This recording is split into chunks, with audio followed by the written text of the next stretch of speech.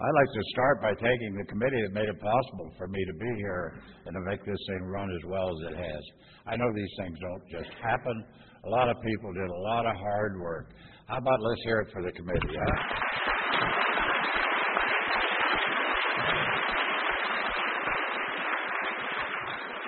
There's still a few seats up here in the half measures row, if any of you are interested. My name is Bob, and I'm an Al-Anon. I got here like most Al-Anons. I love an alcoholic. My wife, Betty, who died 4 years ago, was a member of AA, 19 years sober when she died. And I came into the program. I started this journey with you in April of '79. Oh, and I got to tell you this. I went to Memphis to a meeting, Al-Anon meeting. Never had been there before. A lady came up and handed me a newcomer's packet.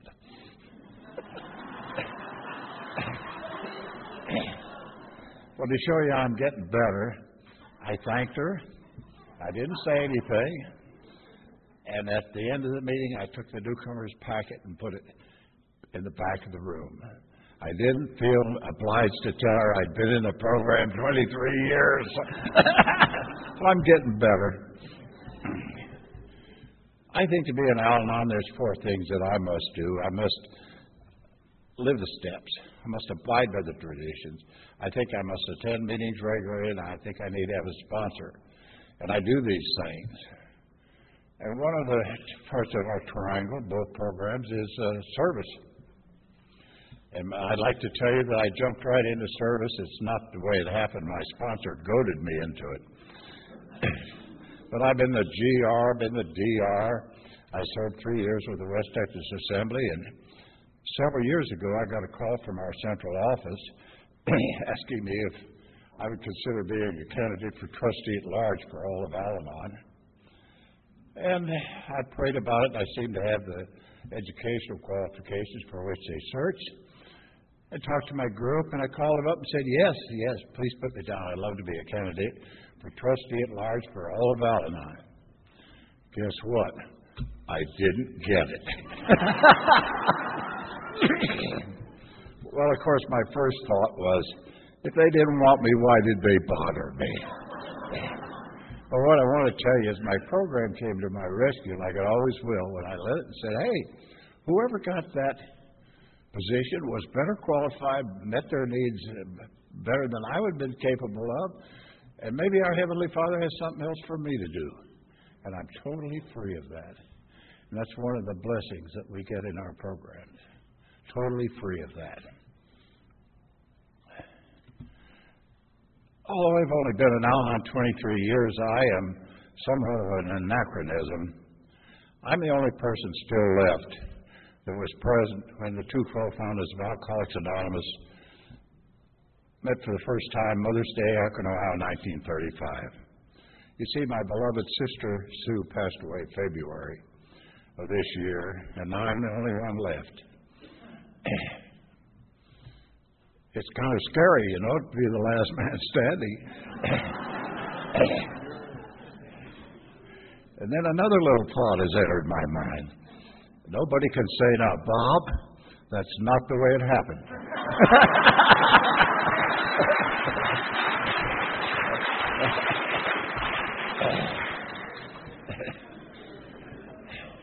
My dad had come home on the day before Mother's Day with a potted plant and set it down, and he was potted, went upstairs and passed out. Mom was a friend of Henrietta Seiberle's, and Henrietta called and said, Ann, there's a man out here that thinks he can help Bob. Bring him right on out.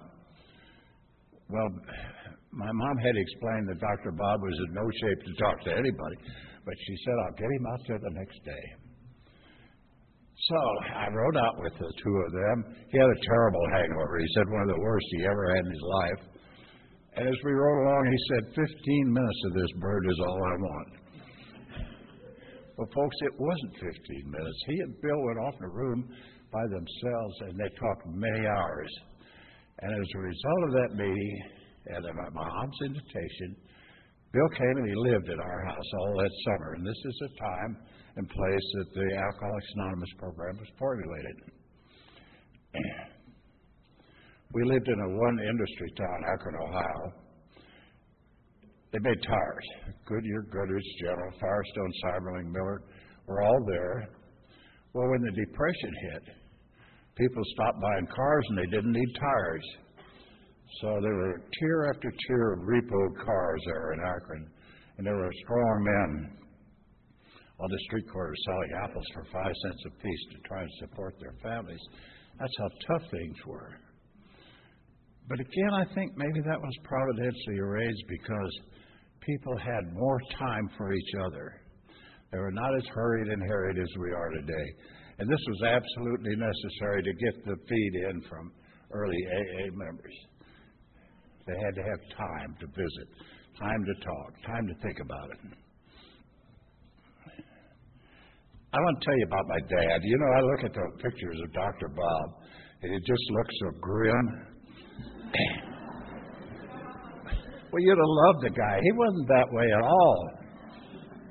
When I brought my bride to be home for the folks to look over just before we were married in the early 1940s, my wife was tall and slender, and Dad looked her over and he got me aside and said, "She's built for speed and light housekeeping."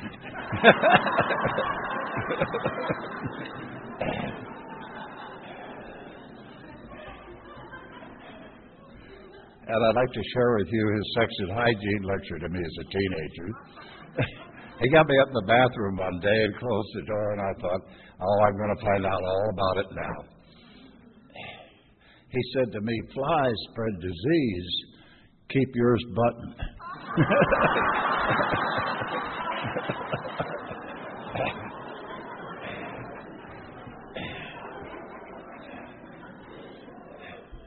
Now, this guy was a surgeon, distinguished man, but he was the best sport in the world. He wanted to go back to Vermont and up into Canada one time, and he had some sort of an old car that used a lot of gasoline and wasn't very reliable. And I had bought a Ford Roadster for less than $30. And he said, "Do you think that thing will run to Vermont and then up into Canada?" And I said, "Yeah, I think it will, Dad. It runs good." But I said, "The reason I got it so cheap, it doesn't have the top." I said, "What are we going to do when it rains?" He said, "We're going to get wet."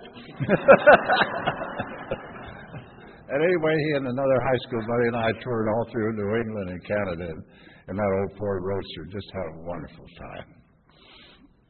He was a graduate of Dartmouth, one of the Ivy League colleges back in the East, and worked in industry a couple of years, and then prevailed upon his dad, who was probate judge there in St. Johnsbury, Vermont, to send him out to Chicago to go to medical school. And he busted out of one medical school because of his drinking, because it was progressive, like it always is, but somehow managed to graduate and get a coveted internship there at City Hospital in Akron. It was coveted because they had some advanced equipment. And he moved to Akron and married my mom after a whirlwind courtship of only 17 years.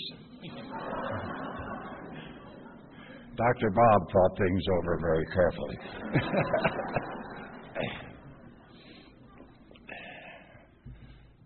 Some of you may have known Bill. Bill was also a tall, thin Vermonter. They were born within 100 miles of each other, Bill at East Dorset, my dad at St. Johnsbury. Total opposites. My dad was a man of few words, thought things over very carefully. Mood always went along steadily. Very steady sort of guy. Bill was just the opposite. Bill was careless. Bill loved to talk. Bill was a visitor. When Bill came to visit, he was going to stay a while and talk. Bill's mood swung. He was either high as a Georgia pine or low as a snake. Never seemed to level out. But these two guys never had an argument. Total opposites. And again, I think it was providentially arranged because, you know, folks, If any two of us are exactly alike, one of us is unnecessary.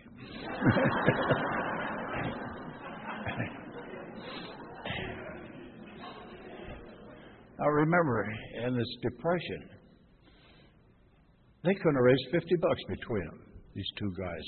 But they had two things going for them that I could see. They both had open spiritual minds, and they had the desire to be of service to another human being. And these are the things I want to talk to you about today. I want to talk to you about starting from nothing, because perhaps there is someone in this room whose life is in that shape right now. They feel like they're just starting from nothing, starting over. And I want to talk to you about what I consider to be miracles. The program, miracles, absolute miracles. Can you imagine what it's like in my eyes, seeing it start from two guys, couldn't raise $50 to millions of people all over the world? This program has had a lot of help from a loving God. And I think He has allowed these miracles, and most of us here are miracles. And I want to talk to you about recovery. What worked? What didn't work? How did they do it? Well, the first guy that they thought about and picked up was a young man by the name of Eddie R. Eddie had just been thrown out of his house for non-payment of rent with a cute little blonde wife and two stair-step kids. So they moved the whole family into our house. We still had a house, just barely. Took Eddie upstairs and locked him in the upstairs where he'd be available as they got this knowledge.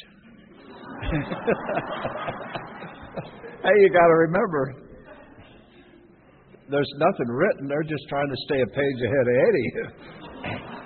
But Eddie was an agile young guy. We had downspouts. And Eddie would open the second story window, slide down the downspouts, and escape. And they would have to postpone Eddie's recovery long enough to recapture him. Can you imagine a more inauspicious start of a wonderful program? Well, when Eddie sobered up, he had a few things that hadn't surfaced, and he began beating up on this little wife to whom he was married. And then he began chasing my mom around the house with a butcher knife. So we held a group conscience meeting.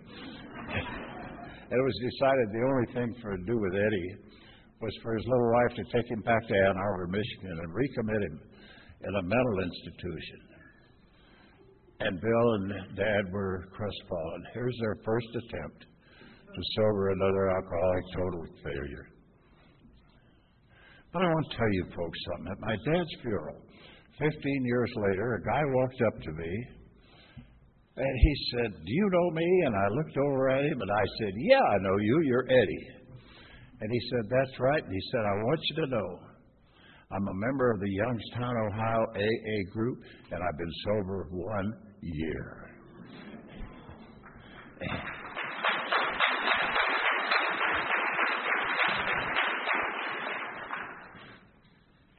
So we don't know the result of these 12-step calls. Our part is just take that hand that reaches out for help. I don't think we're responsible at all for the result. Our part is to go, make the call, take care of the person the best we can, go with what we got. You don't have to be fully qualified to make a 12-step call, or nobody'd ever make one. You go, right, you go with what you have at the time.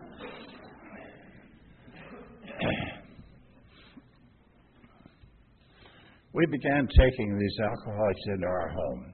Now, I was a teenager at the time. My sister was, too. Let me ask you this. Were any of you like me raised in a home with active alcoholism? Would you raise your hand? Okay, wow. Let me touch on that for just a moment, if I may. I think we reached adulthood with some scars. I don't doubt that.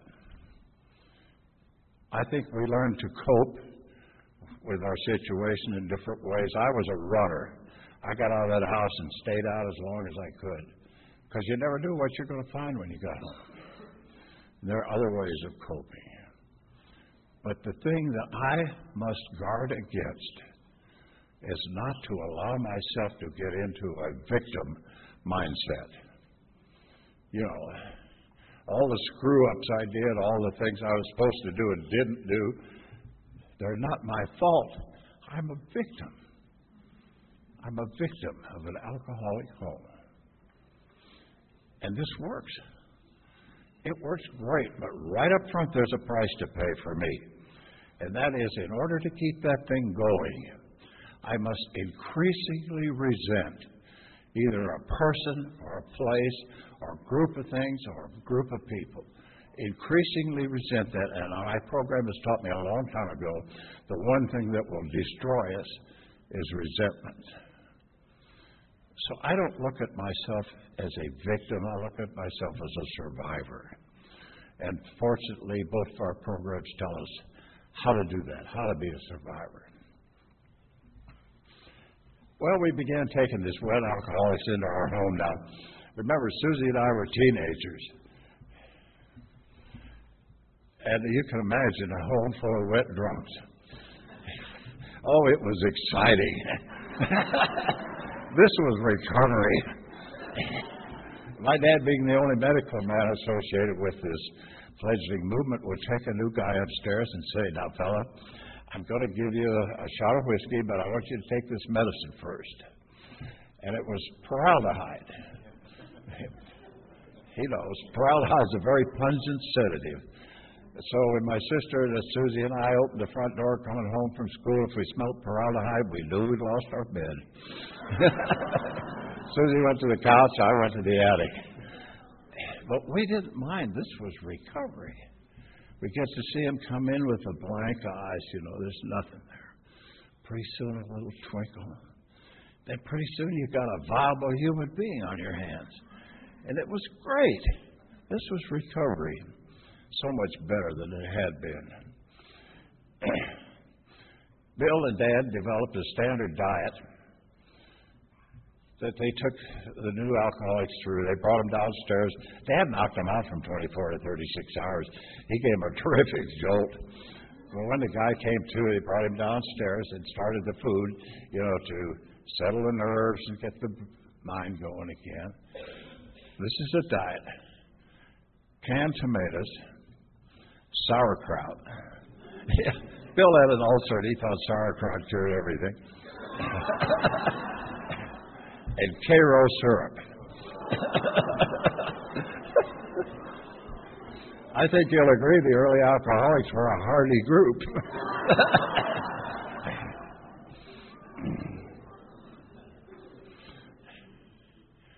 I want to talk to you about somebody that nobody knows anything about, and that's my mom.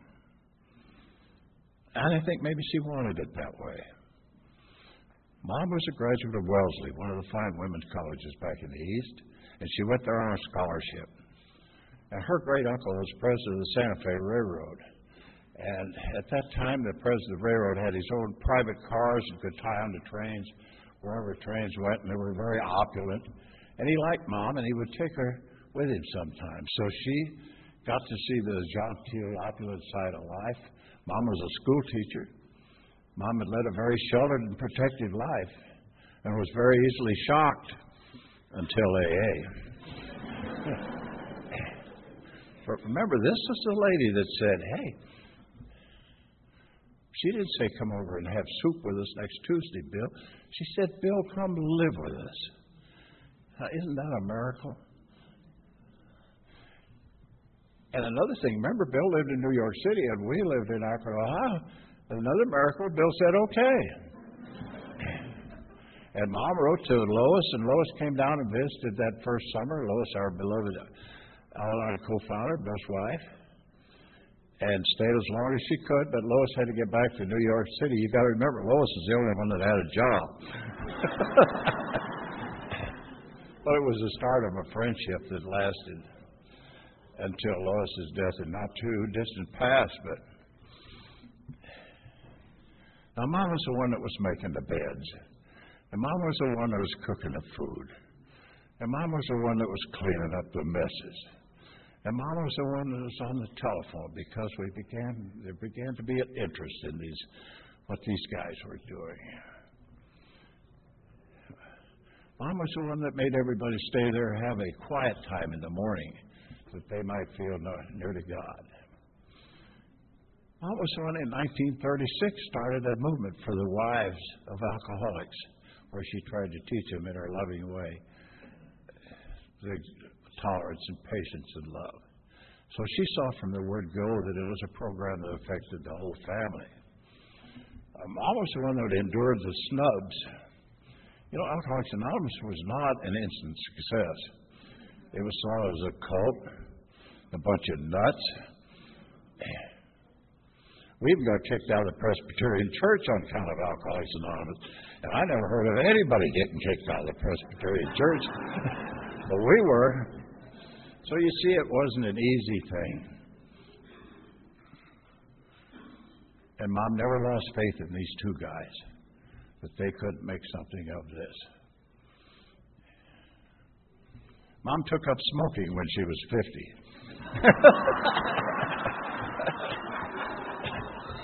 Maybe these guys had something to do with it.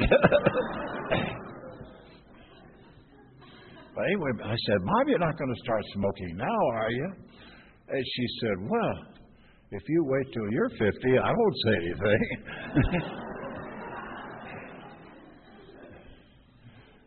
It was in the Depression, and Mom got an economy kick on, and she thought she would make her own cigarettes. Quit buying the tailor-mades, you know. So she bought a Target machine.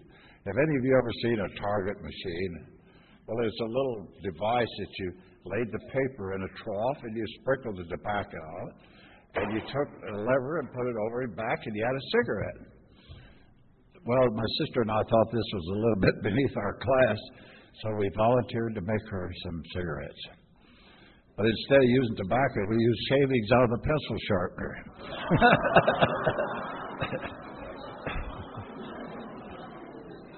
Well, when she lit the first one, of course, the fire didn't go out.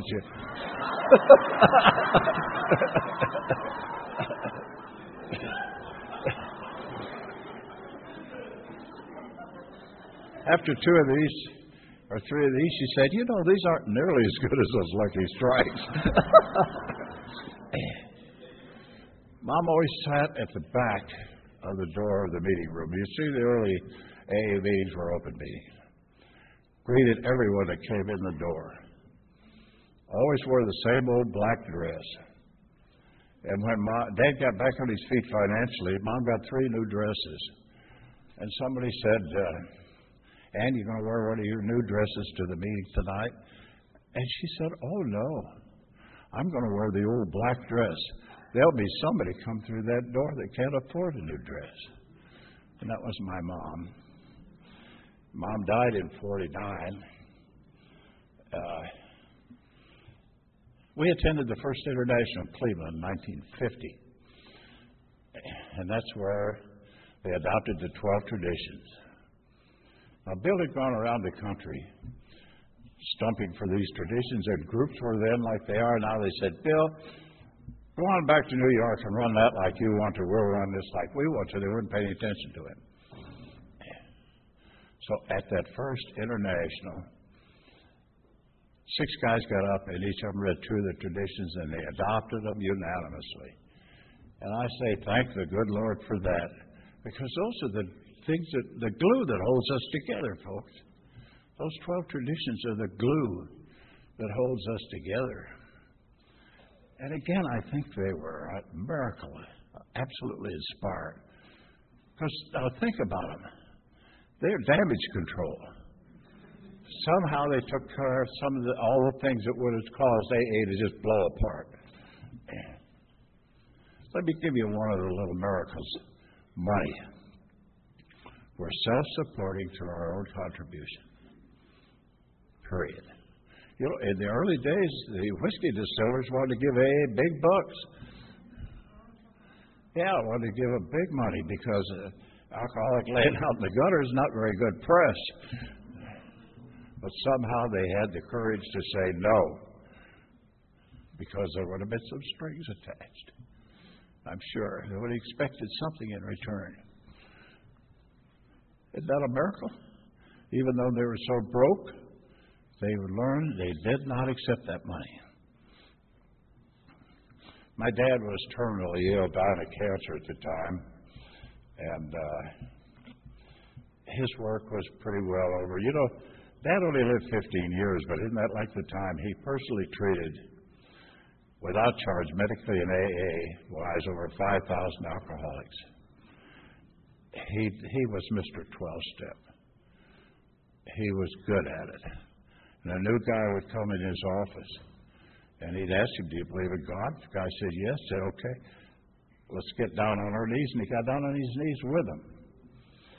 And that's the way he did it, and his success rate was terrific. He ran, you know, they were running 75% or better success rate those early days. But anyway, Dad was very, very ill and wanted to go back to his beloved Vermont one more time. And so my wife and I loaded him in the car, drove back to Vermont to his home.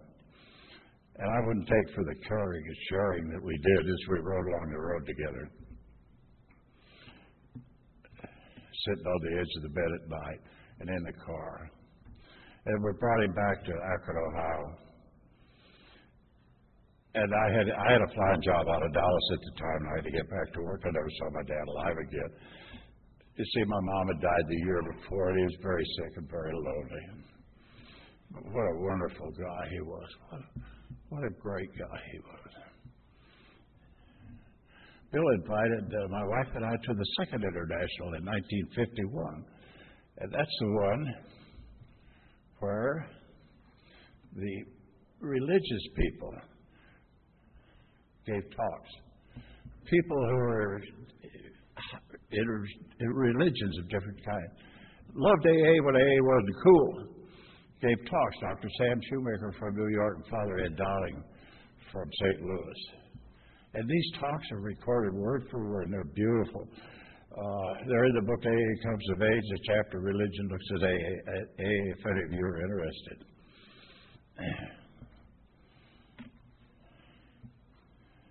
Then we did not attend an international for some time. AA was doing well. The media got a hold of it. It became an absolute deluge, you know. The word got out in our area that there was a doctor in Akron, Ohio, could fix drunks. And they came in on the bus and on the train, dropped off by loving relatives.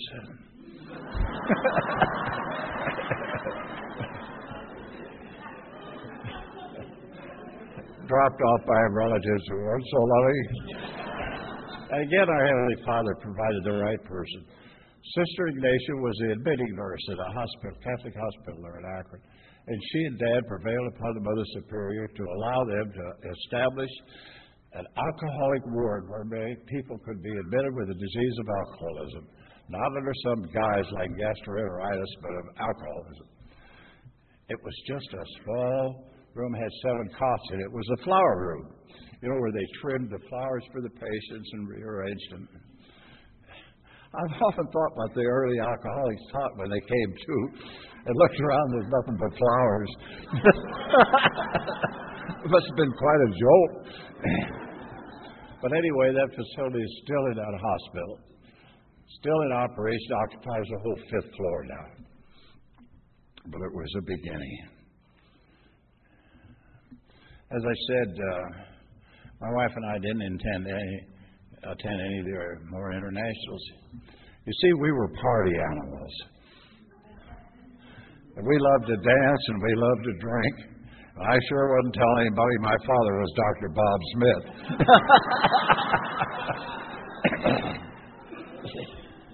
But once in a while, somebody would find out about it and invite us to come to a meeting. And we would go and enjoy it. And as we rode home, we'd say, oh, good for them. They needed that. And all the while alcoholism was working in our home. Betty had put her dad in a drying out place in Denver in 1944, and he and other guys started AA in New Mexico. So if there was ever 2 human beings that should have recognized alcoholism, it was my wife and me. But we didn't. You see, we were different.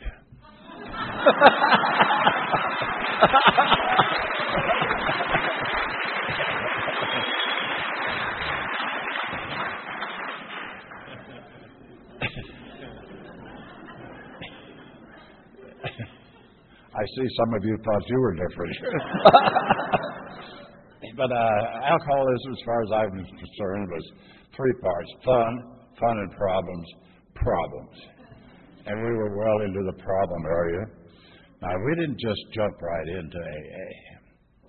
We began doing little things to adjust to see if we couldn't do better.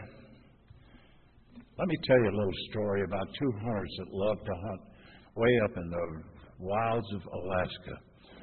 And they would have an aviation company fly them in, land on a lake, leave them and pick them up a week later. So the plane came in, landed, and the pilot, one of the hunters said to the pilot, "Oh, we're so glad to see you. We had a wonderful hunt. We got 3 moose." The pilot said, "3 moose? You 2 guys and me in this airplane?" "I don't think so." One of the hunters said, "Don't worry about it." He said, "Man came in with a plane exactly like yours last year. And we had 3 moose.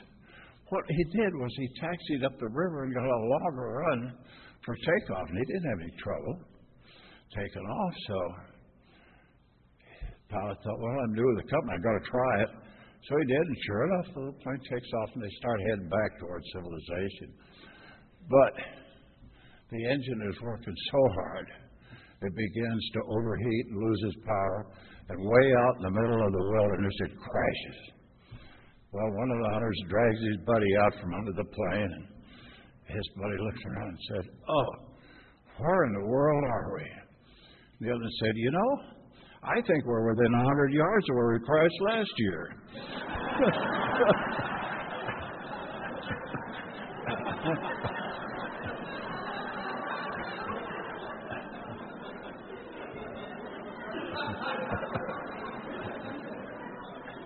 And that was us, trying the same thing over and over and expecting a different result. But when it finally got bad enough, my wife went to AA. Young guy called her up and said, "Baby, we're starting a group here in Oconto, Texas, for people have a problem like you. Will you come?" And she said yes. And she came, and she never took another drink. Hung on by her fingernails. She said, "I wouldn't recommend that's the way to do it," but she said, "I'll tell you one thing, you won't forget it." Never took another drink. Well, she's working her program so well and so hard, she's running off and leaving me. Yeah, she's doing the things that they're supposed to be doing and left me back in the dust. And I thought, wow, this is really a program of attraction as far as I'm concerned. So somebody said, "Well, Bob, why don't you go to Al-Anon?" And I thought, well, why not? I don't mind joining the auxiliary.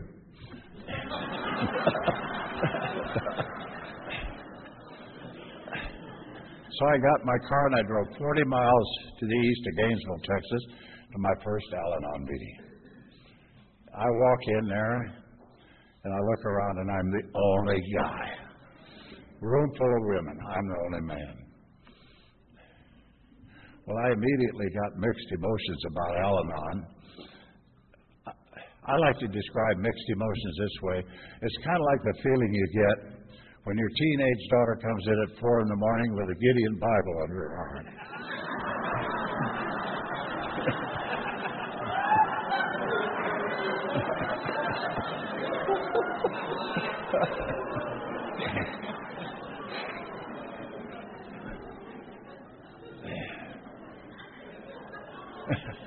But I stayed, and I really laid a trip on those gals. You know, told the rock that had been holding the family together, bloody but unbowed. You know, they listened very patiently, and I left there knowing I'd made a wonderful impression. These things are revealed to us, you know, as we can handle them. A few years later, I was talking to Ann, one of the ladies was there. And she said, "Oh, yeah, I remember that meeting, Bob. After you left, we held a meeting." And we said, "There's one that's not going to make it." But I blessed that bunch there, my home group, and have been all this time. Where did the ideas come from? Bill in New York City for 6 months, and my folks in Akron, Ohio, had belonged to an organization called the Oxford Group. Now, the Oxford Group was started by a Lutheran minister from Pennsylvania. The basic principles of it was back to first century spirituality. They had meetings. They shared with each other. They had a form of a fifth step. They talked to each other. They had the four absolutes that have been incorporated in our program: absolute honesty, absolute unselfishness, absolute purity of thought, and absolute love.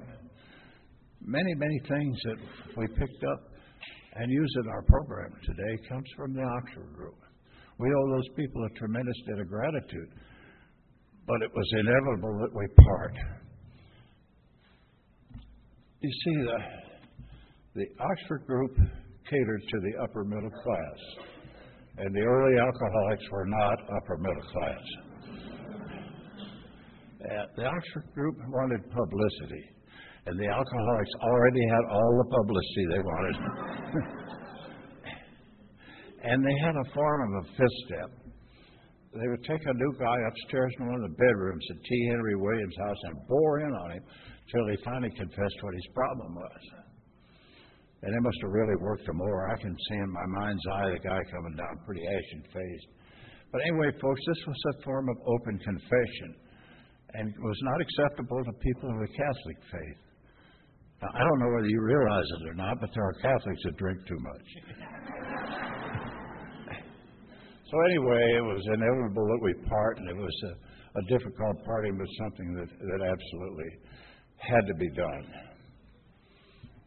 Also, some of the ideas came from God's big book. You know, God has His only big book. Came from the 13th Corinthians, the Sermon on the Mount, the book of James, which, as all of you know, is faith without works is dead. All these things were used to weave into the formula program that we have today.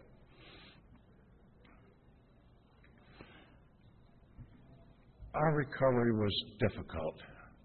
We had a lot of anger between us, a lot more than I really had realized. And it was difficult working our way through this anger. We had to establish boundaries for each other. Sometimes we had to just walk away. Sometimes we used the little slogans that we picked up, like, "Oh, I didn't know you thought that way about it." Or this is my favorite one. "You may be right."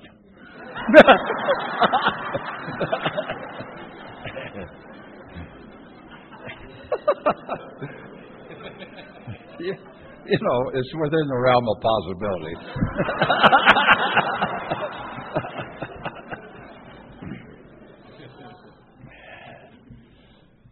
But we both worked our programs, and it was such a wonderful blessing for this family.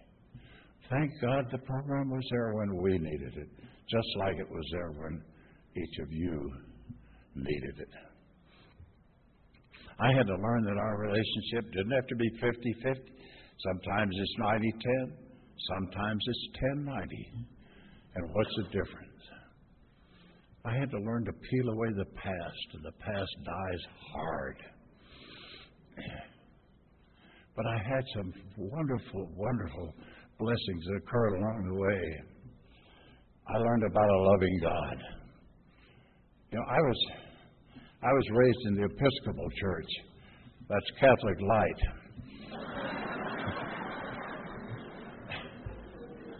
And God was used to improve my conduct.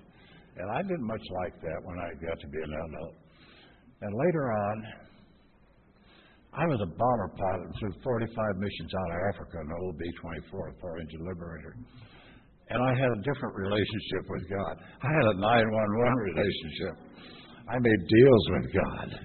Did any of y'all ever make deals with God? Oh, God, I swear, if you get me out of this one, I'll never. And that isn't a very loving relationship.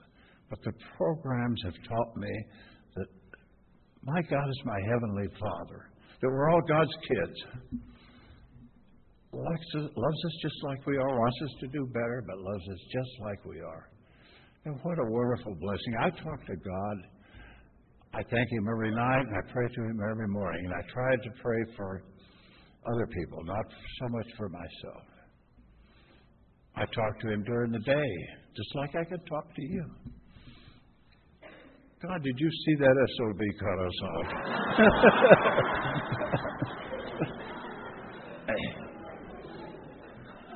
Another one of the blessings. I learned about honesty.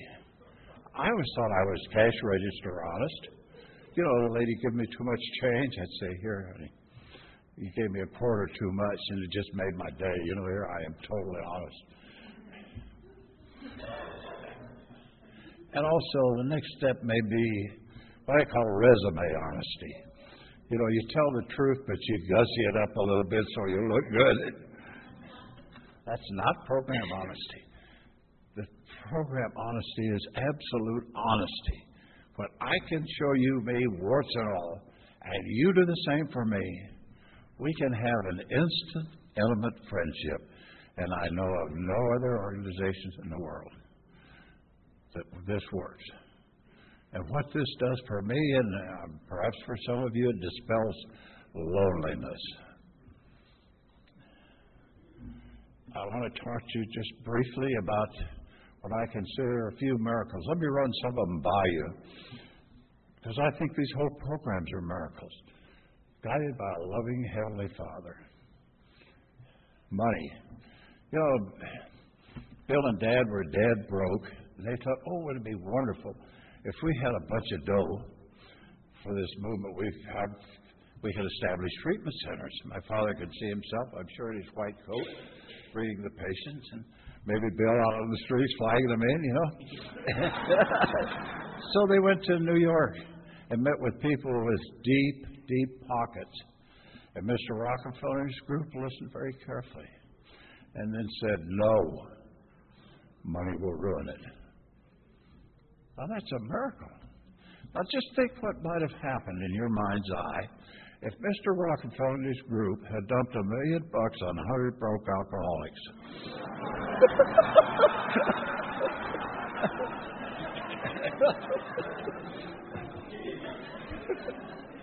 That's horrible to even think about, isn't it? Miracle. Anonymity. In the early days of Alcoholics Anonymous, there were people with huge egos.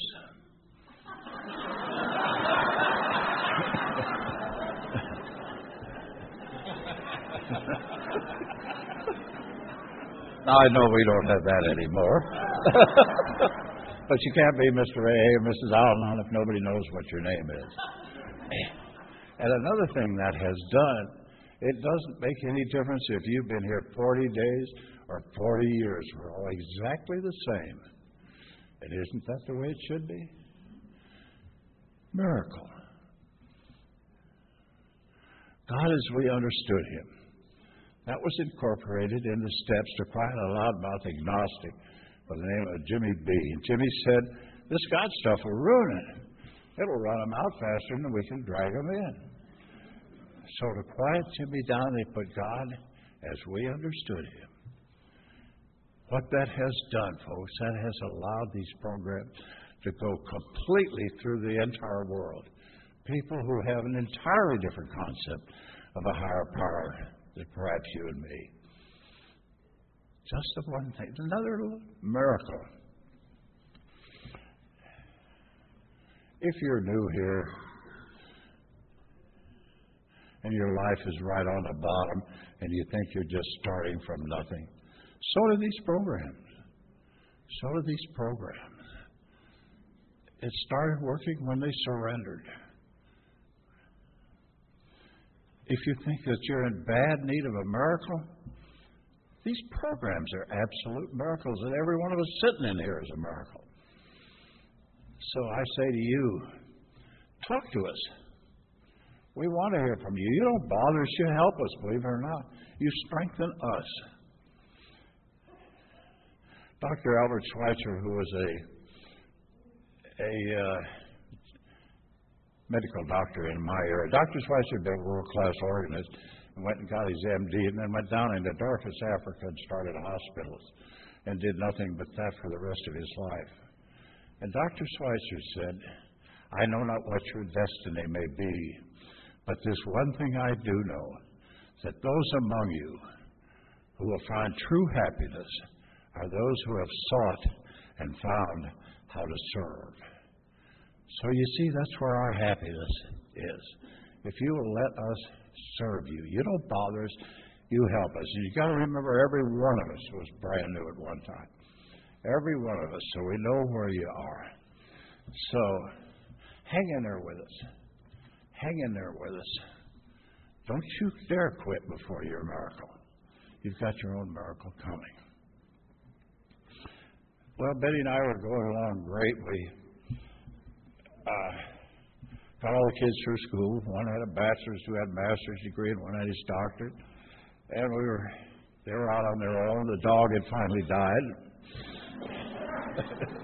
And we were just going along great. And I got a phone call one day. Scott, my oldest son.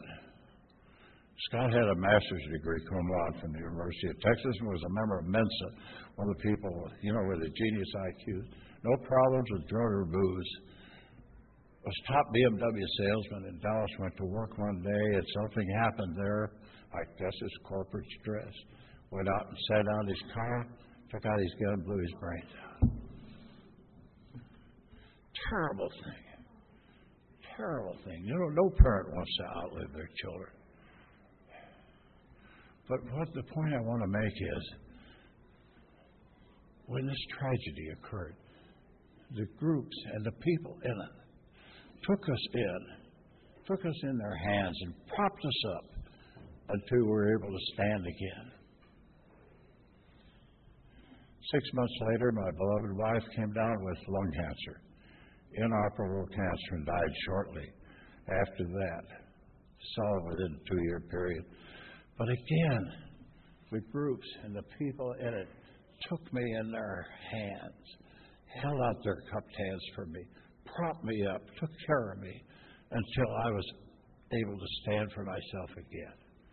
Now, I don't tell you this for sympathy because it's probably some of these things are going to happen to you if they already haven't happened. This is life on life's terms, folks. So that's one thing of another beautiful blessing that we have in our program. Oh, I got to tell you something. My God never closes one door, but when He doesn't open another one. I've got a fiancé.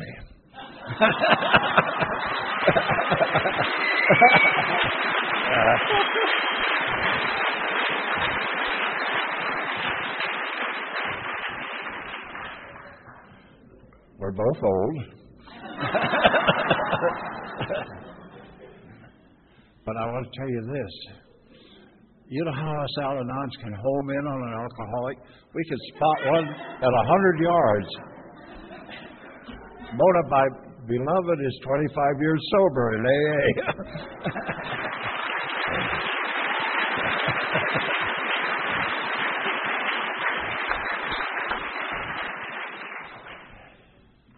Thank you all very much. I've loved being with you. I love talking to you. I hope we'll visit some more. Thank you.